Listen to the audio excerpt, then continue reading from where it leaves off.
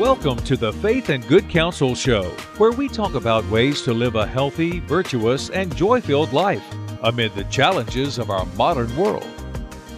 And now, your host, Stacy Galino. I'm so delighted to welcome as my guest today, friend and colleague Elizabeth Wilson. Hey there, Elizabeth. How are you? Hey, it's so great to have you, and I'm so grateful for you to be here with me. I have so much that I want to speak to you about. You've been on my heart for so long, Elizabeth, so I'm so glad that the Lord has finally allowed us this opportunity to speak about something so important, and that is the trauma, the suffering, but the hope that we can have in women who are post-abortive. So thank you so much for your gift of time and expertise and heart today. Oh, it's my pleasure. Thank you for having me. Awesome. Well, I would like, first of all, I know you, Elizabeth, but I would like people to know who Elizabeth Wilson is and what it is that you do. So I am a licensed clinical social worker, and I work at Women's New Life Center, and I primarily work with women who are either in crisis with an unplanned pregnancy or who are suffering from a pregnancy loss, whether through abortion, miscarriage, or stillbirth. So I've been doing this now primarily for 8 years. I am a New Orleanian, married for 24 years with 4 kids and 1 godson who lives with us. So have always been pro-life, but have not always worked in this setting.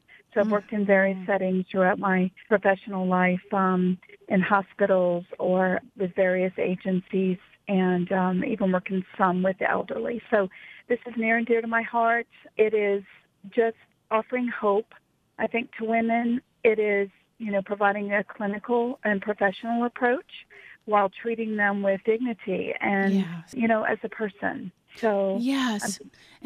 And that's the thing about the Women's New Life Center and centers like the Women's New Life Center, which we have locations here in Southeast Louisiana, both in the New Orleans area as well as in Baton Rouge area. Such a tremendous gift. I'm familiar with many of the souls working there, and I love the work. I absolutely love the work that you all are doing, because women come to you in crisis, whether it is with a pregnancy that was not planned, or as you mentioned, with pregnancy loss. There's also other services too that when we are maybe towards the end of our interview, I love to actually let people know a little bit more about all of the other kinds of services you all have there, like Creighton Model and things like that. But, Elizabeth, as we've gotten to know one another over the past few years, I wish we could spend more time together, because I just feel this sisterhood with you, coming from a mental health perspective and formerly as an OB nurse, and having that heart for the dignity of every human person from conception to natural death, right? And right. You inspire me, because you are right in the front lines and in the trenches of receiving into your heart and into your care women who are very, very much in crisis, very perhaps even having been traumatized and what have you. And I would just first like to say, you were beginning to head there, but when you were working perhaps in a more secular institution versus where you are now, can you just talk a little bit about the difference of receiving a client in? I mean, what does that mean to see a person through the Catholic lens of the human person?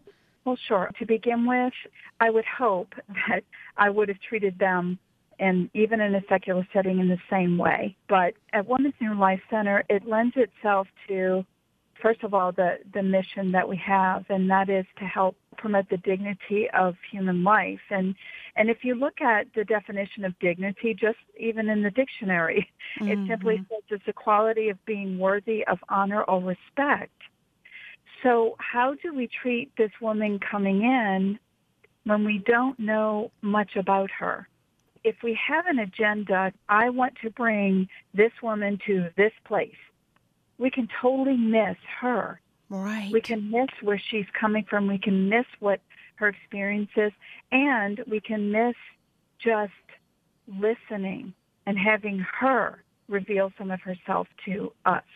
That's a privilege, to be honest. Absolutely. And so there are many times where we will meet someone and even meet with a woman and after say, what a privilege it was to meet this woman today. Oh, Seriously, and you can't help it. And that's with whatever problems they're coming in with, whatever presenting problem. So you start with, the premise and the belief. I mean, we go with the personhood, and I'm not an expert in theology of the body by any means, but I do believe this is related to theology of the body, and it's an expression. Absolutely. So when we talk about like the personhood, and what John Paul II was focusing in on, it was in his reflections, he didn't just focus on a single dimension. Right. So Right. if a person is coming in, they're not coming in just as a biologic entity. It's not just the physical. It's not even just the existential. It's not that. It's just this life here where we are. It goes far beyond that. Right. So the value of that person is so much more than we know. If we take that philosophy, and when we are approaching people, we approach them with respect, first of all. We approach them with a genuine care and a non-utilitarian approach. Yes. So we're not going to use this person to have an agenda or to carry out an agenda. Right. Right. This reminds me so much, too, and all of these things that reflect the Catholic lens of the human person. But I don't know if you're familiar with the Barthian psychology approach to the human person, but it's speaking about exactly what you are sharing, that you are offering in your openness and your receptivity, Elizabeth, as really the face of Christ approaches you in the brokenhearted spirit that you may receive them, in the confusion and the fear, in the dread, in the burden, whatever it is, you are really receiving the Lord as you receive these women. And I think that there's awareness of that you're speaking to today. And Elizabeth, a few weeks ago, I did a podcast with Maria Malone and Jenny Galliani. They are two women, both had suffered infertility, and they chose adoption to build their families. And they have started a nonprofit called Adoption is a Loving Option. And these are some fabulous women. I met Maria at Theology of the Body Institute, and she had said something to me one day when we were sitting next to each other in one of our classes, that women, they do a lot of teaching and in high schools and with adult women, and they do groups, and they're just really experts in this area. But she said one of the themes that they hear from women of all ages is, I would rather have an abortion than choose adoption. Because, yes, do you hear that too? That pierced me. That pierced my heart. And she gave me a statistic. She said that only 2% of women end up choosing adoption. So, Elizabeth, you and all the dear souls who work not only at Women's New Life Center, but all of the pregnancy centers around the United States and the world are receiving the other 98%. And there's this fallacious logic, this incorrect logic that it's going to be over. I'm just going to go in and get this procedure and it's over with and I can move on with my life. Can you talk a little bit about how that is faulty logic that further harms the person? Absolutely. So if you look at what crisis is, and that's for any human being, crisis is simply a response to an unexpected event. It is something that we were not ready for. We're not ready for this change. And when it happens suddenly, we can go into just, a state of where our beliefs are suspended for a moment. It could be for several moments, several weeks. It is where our fears take over. It is us trying to just get a grasp and some sense of control over the situation that's come, in front of us. So it can produce, just feelings of shock, denial, and then there's this need to escape from pain or from fear. The fear is so real, it's so potent that we just want to get out of it. Now, the beauty about being human is that we can all understand that state of crisis. Yes. We will all experience it in some moment in our lives. And we would hope that someone would be there, to help guide us. And I've even told this to women who are in. I said, I'm sharing with you some insight maybe into what crisis looks like, so that you understand that it's normal what you're doing. Right. It's normal what you're experiencing. It's normal. Your tendency to want to get out or escape from a painful situation is very normal. So the first thing you need to know is they're not out of their mind. Right. Because they may feel out of, kind of touch at the moment, because what they're used to doing is a certain way of coping, or having is a certain way of coping. They know, usually can expect what their day looks like, usually can expect what their week or their month looks like. And when something throws us off that much, it's very difficult to take our normal coping and to realize it's not working. And so it's important for us to listen, to not bring them prematurely to a place that we want them to be, because if we do that, they will just simply run. So it's important that a person is kind of walked through gently. It's meeting them, like you were saying, being present to them. It's meeting them where they are. So in order to get to a place where they can actually hear that, look, this could be dangerous, we have to spend time with them. Right. So when we spend time with them, we can look at their strengths. We can look at what their beliefs are, because they will begin to speak it. Yes. And so we gently acknowledge those things, those strengths that they have. We may not even mention the pregnancy decision at this moment, because right now what they're facing is their crisis. And they're doing the natural thing, which is, let me get out of this crisis. Exactly. And it's to gain some equilibrium back into their lives.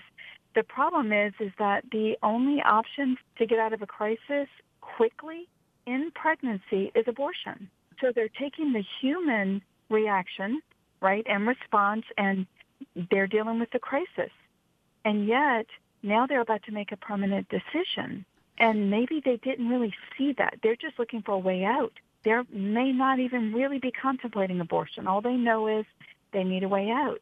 So what we do is try to meet just them where they are, and to recognize their strengths, and to offer them hope, some realistic hope, that you can get through this. Yes. What does it look like? So we spend time with them. What is your support system? What does your job look like? See, they're not coming in just as a woman who has an unplanned pregnancy. This unplanned pregnancy means something to her. So it's important we find out and give the time that it takes respectfully, without prying too much, but simply be there for her, and to reflect back to her strengths, what the hope is out there. Taking time off from even a decision, but just simply to work through this crisis. And so we offer her sort of I don't want to say a partnership. It's, again, very respectful, and we always ask permission to, follow up with her past that one session. Because this session can turn into many sessions, or it can just be that one session, and she may have, just gotten over that and is now engaging with family, who she thought would judge her. Or I can give various examples. So, she may be okay after that point, after that initial stage of shock.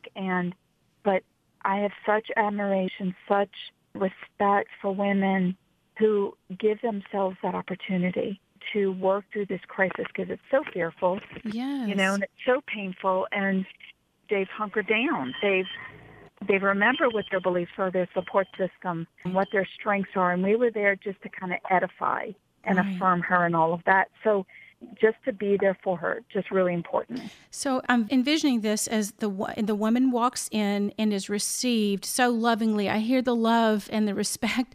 You're not just using those words. I hear it. I feel it. I'm intuiting it from you, Elizabeth, that each person, each woman is received in love by you and listened to truly from that heart, being very present, being open and accepting and loving, and seeing the goodness in these souls. And every situation is different. And I imagine when that person leaves, though, they go back into their reality, if you will, and perhaps their support system isn't very supportive. Perhaps there's pressure from either the father of the child, or sometimes it's the parents or friends. or just, sifting through social media, where are you going to get support for the decision to carry your, quote, unplanned pregnancy because you need to, quote, get on with your life? This is a huge conflict. Yeah. I think it's an existential conflict, a metaphysical conflict that women, I just feel it in my spirit, this pain of trying to decide what is the right thing. But it's not, I love that you mentioned, either it's one time or it can be several sessions. And really, to me, I don't want to be presumptuous, but that seems like the better solution, because you and I know there's the aftermath. There are the psychological effects of this that go on and on and on. Can you talk a little bit about that, and maybe give us an example of someone who continued with you, and or just choose one that would kind of exemplify to us the path that shows the lie that it's not just over after the abortion procedure? Sure, right. It's let me start with this, that most women coming in, they know what's right. That's not the problem. So, some don't, but or are just kind of conflicted on that. Most of them know what's right. If you ask them their beliefs about all of these options, they have a very strong belief against abortion. Wow, that's beautiful. Yeah, they are. And this is why, we can't presume that they don't know, because they do. Mm-hmm. They do. And the hard part is, anytime we are shaken, our beliefs can be shaken too and tested. Mm. So our focus is on listening to your conscience when it's sometimes too fearful to listen to our conscience. So we have this crisis that we're going through, and that tells us, get out, get out, get out. Right. And yet we have our conscience that says, don't go that way, don't go that way. So the one avenue that would provide us relief, our conscience is saying, don't do it. Yes. And so it's very difficult, so it takes time. And that's why we encourage women the number one thing is to give yourself time. Give yourself a day. Mm-hmm. What are you going to do when you go home? Can you take a break from this decision? Can you take the pressure off? Mm-hmm. Who would you go to? Who's someone that you can trust? Who would that be? Someone that would not pressure you, but someone that would listen to you and even affirm your beliefs, who's going to kind of anchor you and ground you. And so we try to help clients through at least I will do that through a 3-step kind of grounding process. So what are your next 3 steps? Go home, take a nap. How many of us can function well when we don't have sleep? We can't. So we're not able to really reason as we would when we have a good night's sleep. So this woman has probably not slept all night long and is battling all of this. And so, practical steps of how are you, how's your appetite? Some steps on that. The nurse may get her in to just kind of talk with her about that. Also, who's your support system? Can you take a break? What can you go do tonight? Something for yourself, even as simple as a manicure. Yeah. Even going to a movie, getting a smoothie, something that she's treating herself well despite how she feels, So to kind of go back to your question, if I see a woman who comes in and she is post-abortive and she's suffering from that decision, all right, that promised her relief, promised her some relief, it then goes down and goes away, and that relief is no longer present. That's the difficult part. I think, the reason, finding out why she made the decision, because every behavior has a reason. Right, absolutely. And so if we sit down and talk with her and learn what that was like for her, we will discover what the meaning was. There's a lot of times and frankly most times, where they, may say, I didn't believe in it, I didn't want to do it, but he wasn't there, and I will ask women sometimes is, did you wait for him to come, so that you could not make this decision? And, several of them have said yes, and he didn't come. And so, they go through this, which goes against their conscience. It goes against their belief.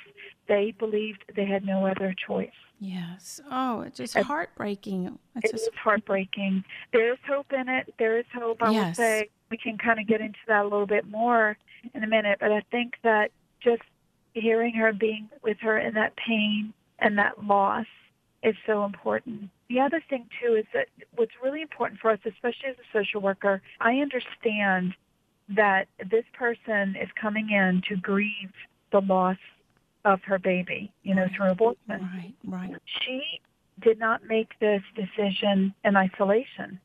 It is so important. I'm going to start to get into the healing process. And so as a social worker, I am going to take a history, right? So understanding what her family of origin was like, what was her relationships like, was there addiction in her family? Was there abuse in her family?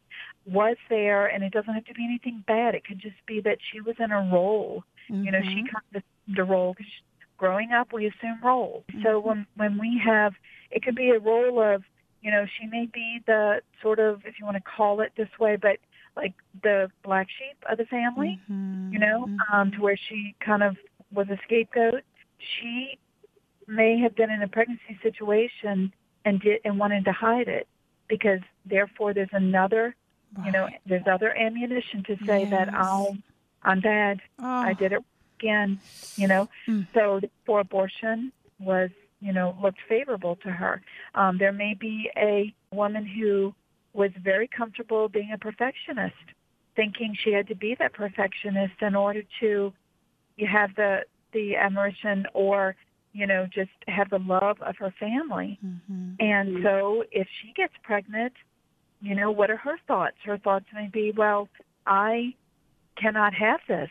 This will ruin my career. It's going to ruin my aspirations. I'm going to be seen as a screw-up, less than perfect. So I can't do this. So then, therefore, abortion can look favorable to her. And so, it may be years that go by, to where she's now looking at this loss. And in the meantime, this loss can have an impact on family. Absolutely. Oh, and definitely. Yeah, and so understanding where she's coming from, who is she as a person.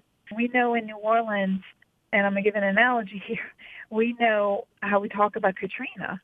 That, a lot of things are pre-Katrina, post-Katrina.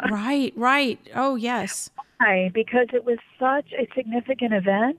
It caused destruction, and it had such a tremendous impact on our lives and such change, abrupt change that we didn't anticipate. Right. It created a significant pause in our life. And to some, it created a lot of pain and sorrow, loss. Very much so. Very much so. Right. So this can be, if you look at, life of a woman who had an unplanned pregnancy or resulted in abortion, if she had an abortion, this is going to be a huge pause in her life to where she can kind of see things as pre-abortion, post-abortion, and not that she forgets growing up, not that she forgets her life, her relationships, her family. It's just that it's significant. Does it become the lens through which everything is sort of viewed, sort of sifted through in a way, do you think? It can. Now, I am very, very careful when I talk about the experiences of women who've had abortions. I do not say every woman has the same experience, because they do. Right. That's why it's so important to personalize this grieving process for her and individualize it. It can become the lens. It can become a belief about herself. If she knew it was wrong in her conscience, what is she going to think about that as she goes through life? Well, it would be just being perpetually stuck there in a way, potentially, if that does become the lens through which everything is viewed. I mean, there's just no way out of that, it would seem, like a hamster wheel. Right. Yeah. Right. So she continues to maybe feel horrible about herself. So look, this is the beauty about, again, me being human, able to recognize We are all human. Right. And look, not to minimize her loss, because this was a tremendous loss. This was the loss of her child. Yes. And in the beginning, she may have just put aside her beliefs so that she could go do this, that she really believed she had to do. And so what happens later is that it's compartmentalized so that she can function throughout her life. Okay? Right. So she's going to put it in a place of, I know it happened. I'm not going to dwell on it. It was just simply, all the rationalizations, all the defense mechanisms are active here. Defense mechanisms are such as denial or rationalization or justification. Repression, like, for even. example, if she had a boyfriend and he wasn't there for her, she may have justified the abortion saying, he's not there, I can't do this alone. While there's a very good reasons to be, scared about this pregnancy, in the end, to her, it may or may not justify it anymore. So what does she do then? We can all, relate to that. We're humans. We are flawed. So for her to just see her own humanness, so important, so important. And so I really want for a woman coming in to have that familial kind of spirit. Right, right. It's a human familiarity. And so, if she can, through at least, our attempts to be humble, to have that humility, she may begin to trust us. And that's in regards to a woman facing an unplanned pregnancy or a woman who's dealing with a loss. Right, and whatever it is. Right, and it's not misplaced trust. This is a place and a person whom you can truly trust. I mean, I know my listeners can hear this in your voice, Elizabeth. I'm like, I want to go over there and crawl in your lap, okay? Well, listen, I thank God, we have an opportunity, and I often say this prayer, don't let me know if I'm doing good. Oh, yeah, I just want you to work through, and you know what this woman needs. And look, he will use us as humans. He will use our flaws. Absolutely. He will use our skills that we learned in school, that in our training and ongoing education. He will use all of those things, and that's what they're there for. It's not simply to say, oh, we're therapists. We have all these skills. No, these are stepping stones. Right. They're exactly. I wonder, and I'm interrupting you, but I'm having a thought, Elizabeth. I've got to ask you this, and I know you're the person I can ask. Don't you think that all of the skills and the training and the experience, those are so important, but as you said, they are stepping stones. I've often had the experience that in the end, it was simply that person knew that I loved them. Yeah. That made the difference. Have you find that, or do you find that in your work? Yes, you can really tell when, a person trusts you. And it's hard to describe. I think, first of all, just practically, they keep coming back. So that's the first practical sign, and it can't be about us. And when we talk about professional counseling, it's simply using the skills and the training that we have. And what I love about social work is two basic assessment skills are it's empathizing with the person. It's the establishment of trust. And we have to earn that trust. And I love that because you can't just talk to a person who has not been able to trust somebody, maybe throughout their lives, maybe just at moments. Right. And to be able to say, trust me, you can trust me. Right. You may be the very first person that they have encountered, legitimately, that they can learn to trust. Sure, because I will tell you that and I asked a woman one time who came in and simply just scared. And I looked at her and I said, are you afraid that I'm judging you? No. Because I have no, I don't believe I judge people. Look, and, we have to look at that, but we have to also look, what are they seeking? Right. If they're seeking judgment, we have to let them know we're not there to judge them. A lot of times when, and we can all, I think, attest to this, when we do not follow our conscience and we know we've done something wrong, we're going to, be aware of the possibility of having judgment because we may be judging ourselves. And so I looked at her and I said, "You will not find judgment here." Oh, And oh, sometimes that's the only thing they'll listen to, mm, and maybe that's the only words they heard that day. Okay. They're right, not, they may not be willing to stay. And we have faced that many times. Our success is not in our ability to keep them there. right. And Another that's a very hard thing that because we is. want the best for them. We know that they could be facing a very difficult time later. We want the best for them. We don't want them harmed. We want nobody harmed. We want all life preserved. Amen. John Paul And II said, and I'm paraphrasing, but that human freedom is so important that even we must have it, even if it is used wrongly. It is better than no freedom at all. And in an indirect way, you're speaking about that you will care for that person, and you will agonize in your heart probably when you don't see them yeah, anymore and you don't know what happened to them or for them. But when you love them the same, you care for them the same, you're not judging them, and you respect their freedom to make their choice without regard well, for and what, they've spoken to you. I mean, that's so true. And I'm so glad you said that about St. John Paul II. Is that because this is one of our philosophies too, is that they must come to us in freedom. amen. Now, what does that mean?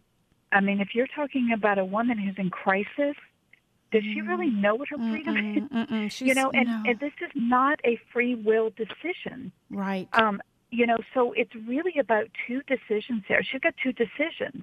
And this is what we try to encourage her to consider, and in the hopes that she will take more time, because it's not going to benefit us, like personally. Don't get me wrong. It benefits humanity when we choose life. It Amen. does. Amen. And we're so, so glad that, life has been celebrated here. So it is a very delicate balance because our heart can ache, very much so. But at the same time, we do respect her ability to make her free will decision. I mean, God does not take away our free will. Right. Even when we're choosing wrong. He That's doesn't. right. But we feel like we're here at this moment in time with this woman, just as we would want someone to be there for us. Right. And we are encouraging her. First of all, it has to always be about truth. Right. There can never be deception. So we can't, if we're trying so hard for her to choose one way or another, we can miss her completely. Right. And therefore miss this opportunity to have all life celebrated. If we are seeing her for who she is, we're going to look and also see what gifts she's been given by God. There are many. One is individual free will. If God does not control that, how can we? And we feel like we'd be dishonoring her more. At the same time, we encourage you to consider there are two decisions to make here. One is whether you allow this crisis to pass so that you can get to yourself, your beliefs, that which grounds you and that which you know to be morally sound. So we will throw out questions like, what decision, like, for example, the option of pregnancy, what is your belief about that? We will tell them, you don't have to give us this answer, but encourage them to consider before making a decision. Is this, according to my moral beliefs and conscience, is this morally right or wrong? Is abortion morally right or wrong? Is adoption morally right or wrong? I had somebody I threw out that question at the end of a session, and I had a gentleman say, if you would have said that in the beginning, it would have been just all over. Wow. It's so easy. Wow. And I thought, well, that's something, to learn from, is that sometimes, first of all, that's what we need to pray before. And how we express our Catholicity and our approach is the way it comes across. It's our expression of love and dignity, right? And seeing the person as a human person and praying to know what they need, what questions they really know. The Holy Spirit knows what questions they need to have answered. And so we will pray about that beforehand. We have Mass every day, so we pray for that. We pray for our clients, not named, because our confidentiality is held so high. Yeah. So when you're totally professional and confidential, at the same time, she comes in, we may meet her only a few minutes. What do we tell her then? That she's treasured, that she is respected, that she is welcome back, that she's not going to be, we don't tell this, but she's not going to be used in one way or another. It just is. It's not something you say, but it just is, and it is experienced. Right. Correct. And that's our goal, to let no obstacle be in that way of being able to fully express that to her or him. And that's what, I guess, in other professional settings, it was not always that explicit permission was not always given. Mm-hmm. And here at Women's New Life Center, it is. And it's not that it's unprofessional, because it's very professional with boundaries, with respect for autonomy. But we understand we're going to go further. We're not going to be indifferent and say, well, this is your decision. Right. Okay. Right. No, it's not. We're not indifferent, but at the same time, we will seek to understand and help her to try to get back to her conscience. If I'm in a fragile state, if I'm in a state of crisis, I'm going to want somebody to remind me. Right. If I can't think at that moment, what do I really believe? Right. So we're going to care more about a person than simply what is in front of us. That's the whole point about treating them as a person, and how deep, how far their personhood goes, because it's infinite. Yes. It's infinite. It's infinite. Oh, yes. Right. So just also what's important to do is the sad part, the very sad part is having this woman who's in front of us, and this could be a woman who's in crisis. It could be a woman who's post-abortive. It's recognizing, either way, it's going to be a grieving, because it's recognizing what are your desires, and realizing for them to realize they're not going to be actualized. So the desires she may have, that she may want a partner, she may want a family, she wants to be in a home with a happy family, wants a stable household, she wants the child. Most of the time she wants the child, but she wants the child in a stable setting. Right. And this is where the words "I can't" is very important to understand why she feels like she can't. And helping her, she wants the best for her child. She wants the best for herself, but she doesn't have the best yet. And so therefore, the rationalizations of, I can't give my child what he or she needs. Right. Therefore, I'm not going to have the child. It's not fair to this child. See, it very much turns into a protective state. And it's very deceptive, though. Mm-hmm. Right. Very deceptive, because the intentions may be good to protect, and especially for women who have suffered abuse, or maybe even sexual abuse, which is it was just common. Right. Very common. So common. Right, they see themselves in this environment where it's just them, they're alone.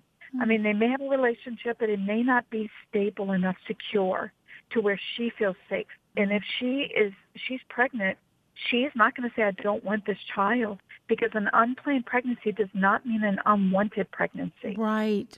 And I've heard that phrase, and it doesn't come from me, but it resonates with me so much in my experience in working with women, because it is not that it is unwanted. And this is where the sad part goes, this is the sad part, is that it will go into the grieving, and especially for women who are post-abortive, and they have justified it saying, I had to do it. And in their mind, they really had to. And then that kind of goes away to where there's an ache. They recognize this aching. Something is there to be had here. There is a relationship still lingering here. And this is where we try to get them connected, or at least help them become aware that, first of all, they have a right to grieve. Right. They have a right to grieve because this was wanted. This was wanted. And you have a right to grieve that which you have lost, which you wanted. So it's important that we pay attention to her desires and for her to recognize those, because a lot of times when we get stuck on the act of abortion and they don't pay attention to the desire that they had to begin with. Right. And so what happens beautiful is, point, yes. Right. And so, focusing back on what their desire was is really important, because that will connect them to the reality of where their child is now, and the relationship that, although cannot be physically expressed, can certainly be spiritually and emotionally connected. So it's very important, because we can all be judged for things that we've done wrong. Every one of us, every human person. Absolutely. And, the other thing is, if we're going to look at the full truth, we need to help her to see the full truth. And that the full truth, and especially in understanding where she's coming from and gaining, knowledge through talking with her and having that understanding, if we can bring up the truth. Sometimes she only wants to hear the bad truth or remember the bad truth, which was, I had an abortion. I had an abortion. It almost becomes an identity in a way, a compartmentalized identity. That's why when I speak about women who are post-abortive, I don't say a post-abortive woman. Right. Because it's a clear distinction. That would be like saying, well, I am this kind of woman to a mistake that I made in the past. No. No. It's the person who we're created to be, and we get away from that.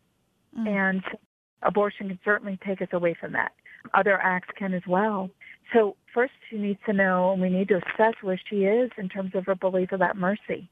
Yes. And as we're going to touch base on divine mercy. Yes. I'm so glad you brought that up because, as I'm listening to you, Elizabeth, I'm thinking about these are really heavy things to listen to. And you've covered a lot of ground. You've spoken about the woman coming in crisis, and the measures that you put in place to try to help her regain momentum, regain a place where she can contemplate her morality or her decision-making capacity within her unique situation. You've also spoken about women who have had an abortion and who return in grief, in agony, it may be depressed, maybe anxious, maybe having some trauma, PTSD symptoms of re-experiencing or flashbacks and dreams and hypervigilant, all these kinds of things that can happen. We didn't get necessarily into that, but there's so much in the aftermath. However, I also hear so much hope in the things that you're expressing. And I know that one of the tools, that the gifts really that God has given us is the diary of St. Faustina. And you and I share a love of her diary and of her message and of the divine mercy of Christ. And this is something that you offer when you're meeting with souls that come to see you. And there's a special section here, 1486, that I know is something that you often offer to souls that come to see you, Elizabeth. Conversation of the Merciful God with a Despairing Soul. I won't take the time to read that text here, but maybe you could kind of take us through it in the way that you would offer that as a vessel of mercy from Christ to that woman that's sitting before you. Sure. I think that, again, being human, I think we can all relate to struggling with the mercy of God. It's unfathomable, but it's also very believable, and that's the thing, is that we can rely on his mercy regarding any sin. And for some women, I will even ask them a question, do you believe that this is the unforgivable sin? And a lot of them will say yes. And I ask that question for a reason. And that reason is to start breaking open that human belief, that very limited understanding of mercy. And remember, when we violate our conscience, if we do not have a belief in mercy, divine mercy, then we're going to be stuck in judgment. In a place of self-loathing, right? That kind of being turned inward on ourselves. That Sister Miriam Heidland, in a whole different scenario, but she referred to herself, bless her heart, as disgusting. I am disgusting in her past and before her conversion and receiving Christ's mercy. But I bet you hear some of that come forth. Right. I mean, maybe not those words of I'm disgusting, but at the same time, you may have people and we have women of all different faiths, so and maybe no faith, and so trying to just work on, even I guess for women with no faith, they can also, we're all human, so they can also understand that you can be forgiven and through relationships, through families that have experienced mercy, so they can also relate. And so I think what the divine mercy, and especially these conversations that are held in the diary, or that St. Faustina, shared, it's about a conversation between Jesus and various types of souls in various states of a spiritual journey. So one that I focus on a lot is a conversation with a soul who is despairing. Now, why do I use the one who's despairing? It doesn't mean this woman is in despair. It doesn't mean she's lost all hope. This just illustrates how far Jesus will go to get a soul who he knows deep down wants it, right? But he will so honor their free will. But this is beautiful because he looks at the soul who is saying, you don't have mercy for me. And I think that this is just, this is me, this is what is, I think, offensive to him. And not that the person means it. We don't mean to offend him, but our lack of trust in his mercy does, given the extent of what he did for us. But it's hard. It's hard when we are, judging ourselves to believe in mercy. And so he also can see beyond that in us, and that's what's beautiful. So there's one part where Jesus, I'm going to quote, Jesus speaks to the soul a third time. It's up to 2 times to attempts to reach the soul. And it said, but the soul is deaf and blind as it begins to ascertain its hardness and desperation. So I don't want to read too much, but this is where this is the last quote in this, she knows that this is the last grace for her. And if she shows a single spark of goodwill, the mercy of God will make the rest. Jesus says here, the omnipotence of my mercy takes over. Happy to take advantage of this grace. And so what we need to remember, I think all of us do, and especially for the woman who's dealing with this kind of suffering, right, and this loss, is that it's not just up to us to heal. He will do the rest, and it's there. Ours, it's a matter of, do we choose this or not? Well, it started with a choice, didn't it? Right, exactly. Now it's another choice. And so the beauty that God does, he sees us at that moment in time, but he also sees us in the future when we're ready to be open to mercy. And so the plan just unveils, or, we realize that there's a much bigger plan and one that we're called to heal. And so he wants us to heal. And there's this reconciliation with their child. I'll ask them, what is your belief about where your child is? And and most of them will believe that, their child is, in heaven. But they also sense this disconnect between themselves and that's the thing, is that when we disconnect with ourselves, we therefore can disconnect with those we love. Oh. And so we can recognize that in our own families. We know when we feel a disconnect. Right. And how my much goodness. done in our relationships through this sense of disconnect. And it's so painful. It's excruciating. We weren't created for that. We were created for that communion, such as that exists between the Blessed Trinity that's offered to us as well. Oh, yes. Yeah. So she begins to be open to that. It's still a hard concept. It's going to take time. But the individual free will is to say, I don't understand it, but I accept it right now. Yes. I don't feel it, but I accept it. I trust. But what my job is, and I think those working in this field, it's to help them to logically see this, logically see in terms of faith, okay? So I don't mean just pure logic, but how does this make sense? If we look at it, we are relational. We are totally relational. We work in a community. I mean, that's how we were born. We're always born in a community. So it's important, I think, that we help her to understand that how this decision is made.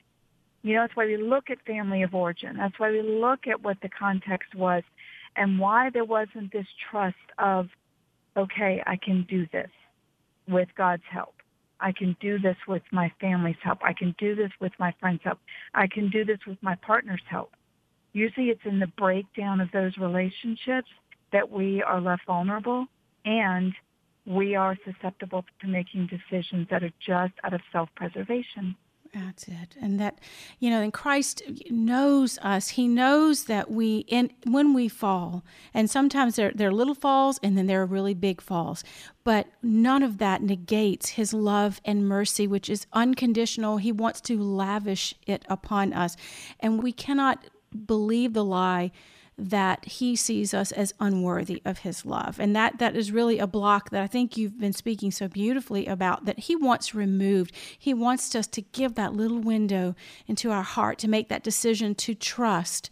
He takes us out of our word, Elizabeth, if we just say, I don't get it, like you said, but I trust. Sure. Here he is. He's right there to pour out his love and mercy in you and upon you and upon us. And so oh my goodness, so grateful for Christ's mercy. I mean, I'm a recipient. I don't know about you, but I'm a recipient, and I want tremendous recipient. I want more. I want more. Absolutely, and that's the beauty, is that it's limitless. And so how does more mercy show in our lives? I get the chills thinking about it, because I don't totally know yet. As far as me, on a continued path of mercy. And the more that you receive, the more you can give. Amen. So I think we have to get past our self-judgments, about the mistakes that we've made. I think it's in cutting ourselves a little bit of slack, because the thing is that he does. We need that forgiveness, obviously, especially if you're Catholic, going to confession and remembering that you have been forgiven. Amen. I think the difficult part is having to go to confession over and over again for the same sin that we've been absolved from. And that can happen in women who've had abortions. Right. They keep going because there's a sense of, I know I'm forgiven, but I don't feel forgiven. So that's natural. I want women to know that that's normal. The thing is that you have been forgiven.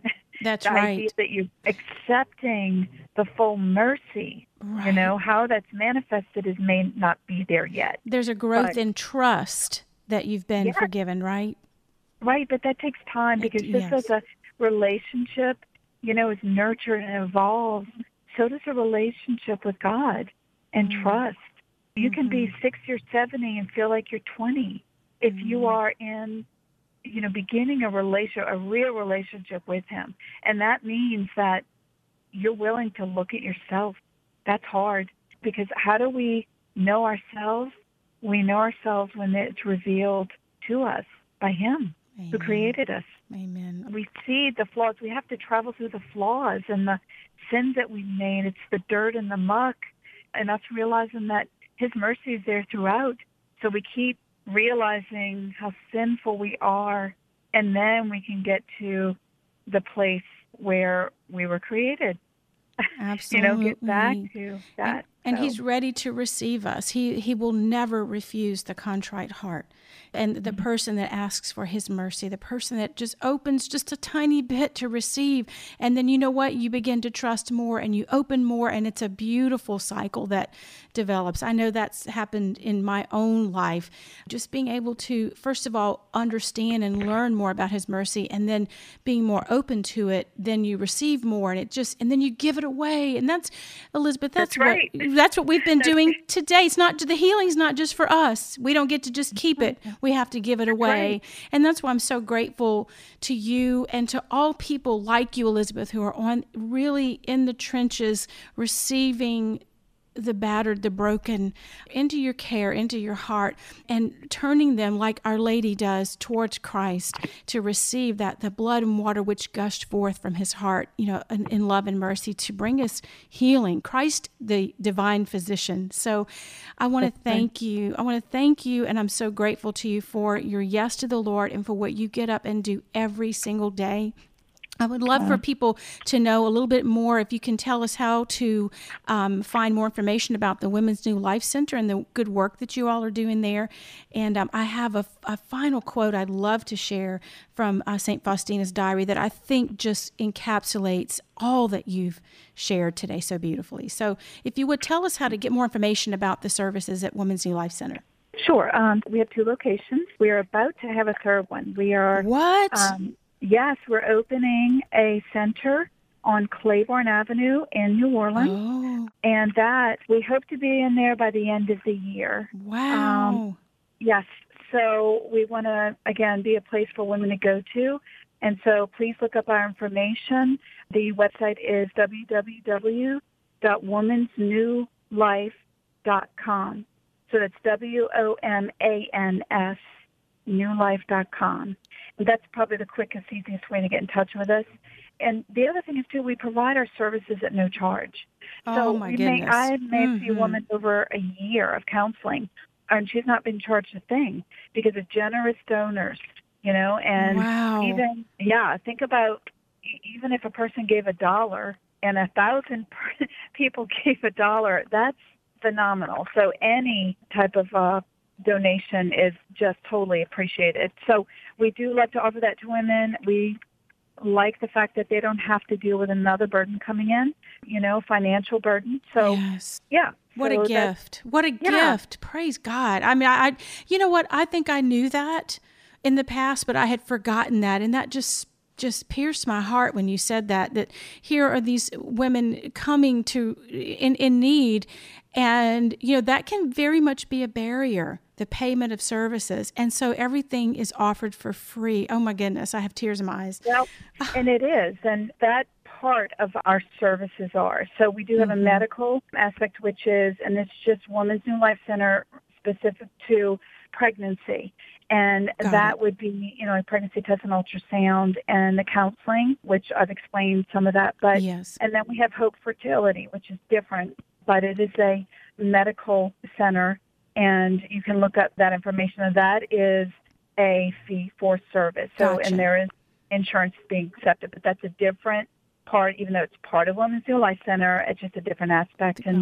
And also about Creighton Model, did not explain too much into that. So you can look that information up on our website. Wow. It's a very rich site, too. And in fact, you can see Elizabeth's cute little countenance there on Meet Our Team. So you can see who you've been listening to today, Elizabeth Wilson, licensed clinical social worker, and as far as I'm concerned, just an expert in this area, but most importantly, a woman of heart and of faith and of grace and a vessel of mercy to those in need. Thank you so much for being with me today, taking time out. I know you're a busy lady. Thank you so much for having me. Oh, well, it's great talking with you. Oh, you too. You're a natural girlfriend. I think you did. This is a beautiful interview. And I just want to share with my listeners and with you, Elizabeth, this beautiful quote of Christ to St. Faustina at 1485. And I will let us go out today offering that as a prayer for all those listening who may be suffering themselves or who know someone who is suffering as a result of a pregnancy loss by whatever means, or really any suffering. In the name of the Father, and of the Son, and of the Holy Spirit, amen. Be not afraid of your Savior, O sinful soul. I make the first move to come to you, for I know that by yourself you are unable to lift yourself to me. Child, do not run away from your Father. Be willing to talk openly with your God of mercy, who wants to speak words of pardon and lavish his graces on you. How dear your soul is to me. I have inscribed your name upon my hand. You are engraved as a deep wound in my heart. He's a good, good Father, y'all. And may we all open to receive the mercy and the love that he has for each one of us.